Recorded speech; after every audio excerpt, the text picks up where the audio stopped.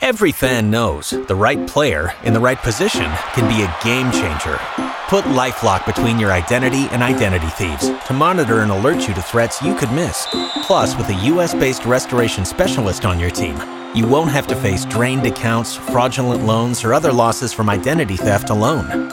All backed by the LifeLock $1 Million Protection Package. Change the game on identity theft. Save up to 25% your first year at LifeLock.com/aware. Because someone has to say it, and no one does it better than ANEZ SEZ.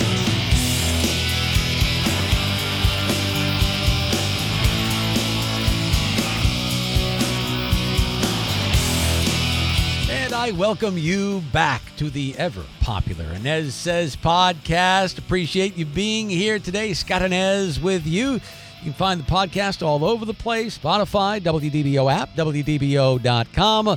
Also, you can hear me on the radio each and every day with Orlando's Morning News, 5 to 9 a.m. on WDBO 107.3 FM and AM 580 in Orlando. Just check out the WDBO app if you are outside of Orlando. Well, we always like to catch up with the mayor of Orange County, Mayor Demings, here on the ANEZ SEZ podcast. And on the table today with the mayor, lots of stuff, including the pandemic, the Delta variant, hospital beds, and recent contentious talks with the firefighters union in Orange County. Here's that conversation now. About a month ago, we wondered if we were ever going to get out of that Delta variant surge hole, but it certainly looks like the numbers are indicating that we continue to head in the right direction here, Mayor. Where does the county stand right now? Well, we're in a much better place than we were last month, but we still have a relatively high rate of transmission. But it's about half what it was. At the highest point, we had over 20% positivity rates, and now we're down around 10%. So that's where we wanted to be, at least head in terms of going downward. Our ultimate goal is to get to 5% or less, and so we still have a ways to go. But I believe that the measures that we have put in place will help us get there as we endeavor to increase the number of people who are getting vaccinated and those who are being tested.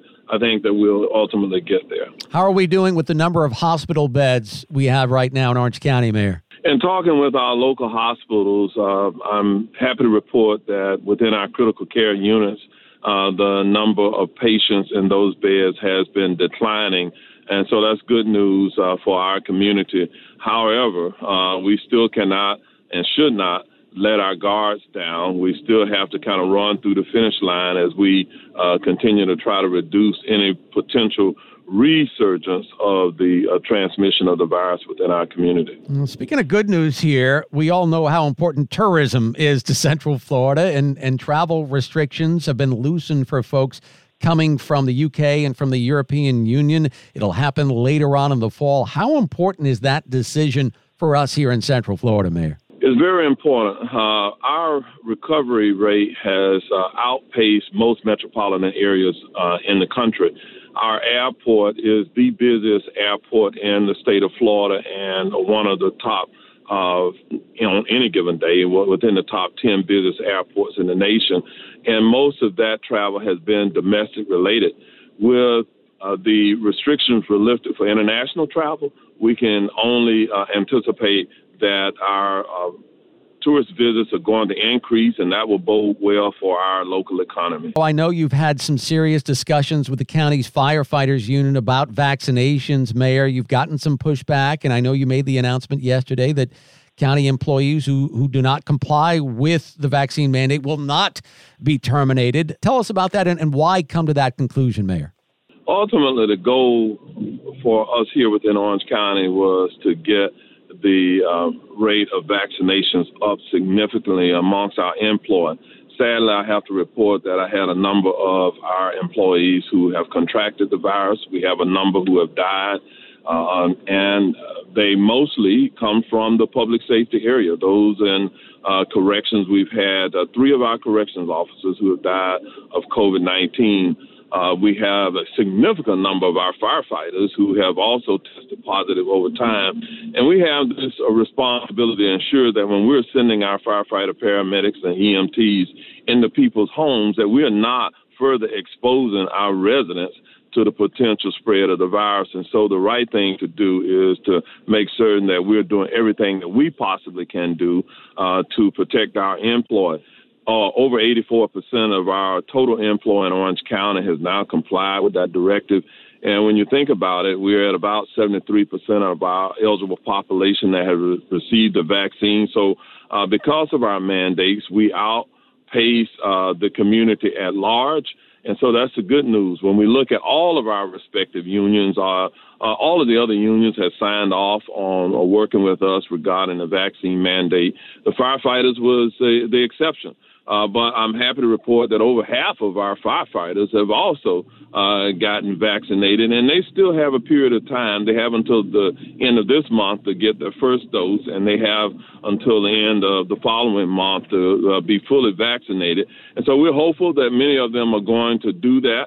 If they don't, the penalty that they will likely be facing will be a written reprimand, which means that their jobs are not in jeopardy. But we're serious about the responsibility that we have to protect the entire community. And because of that, we're not backing off of the mandate that we believe is appropriate for our community. As you said, about 55% of firefighters have turned in their proof of vaccination. Can you let us in on some of those discussions? I would have loved to have been a fly on the wall in terms of what their concerns with the vaccine are, Mayor, and do you understand some of their objections? Well, quite frankly, I can understand the objection about potentially not having a choice or losing a job, and we have removed all of that at this point. So anything that remains is really probably invalid. I've heard some arguments that, quite frankly, are less than accurate.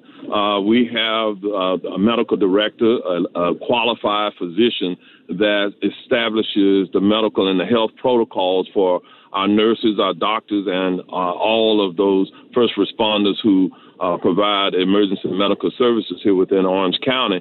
And I'm here to tell you that the qualified experts debunk all of those reasons that we've heard for the most part why individuals are reluctant to get vaccinated, including the general population at large. So there's a lot of misinformation out there, unfortunately, that is transmitted through social media. And because of that, people have misbeliefs about it.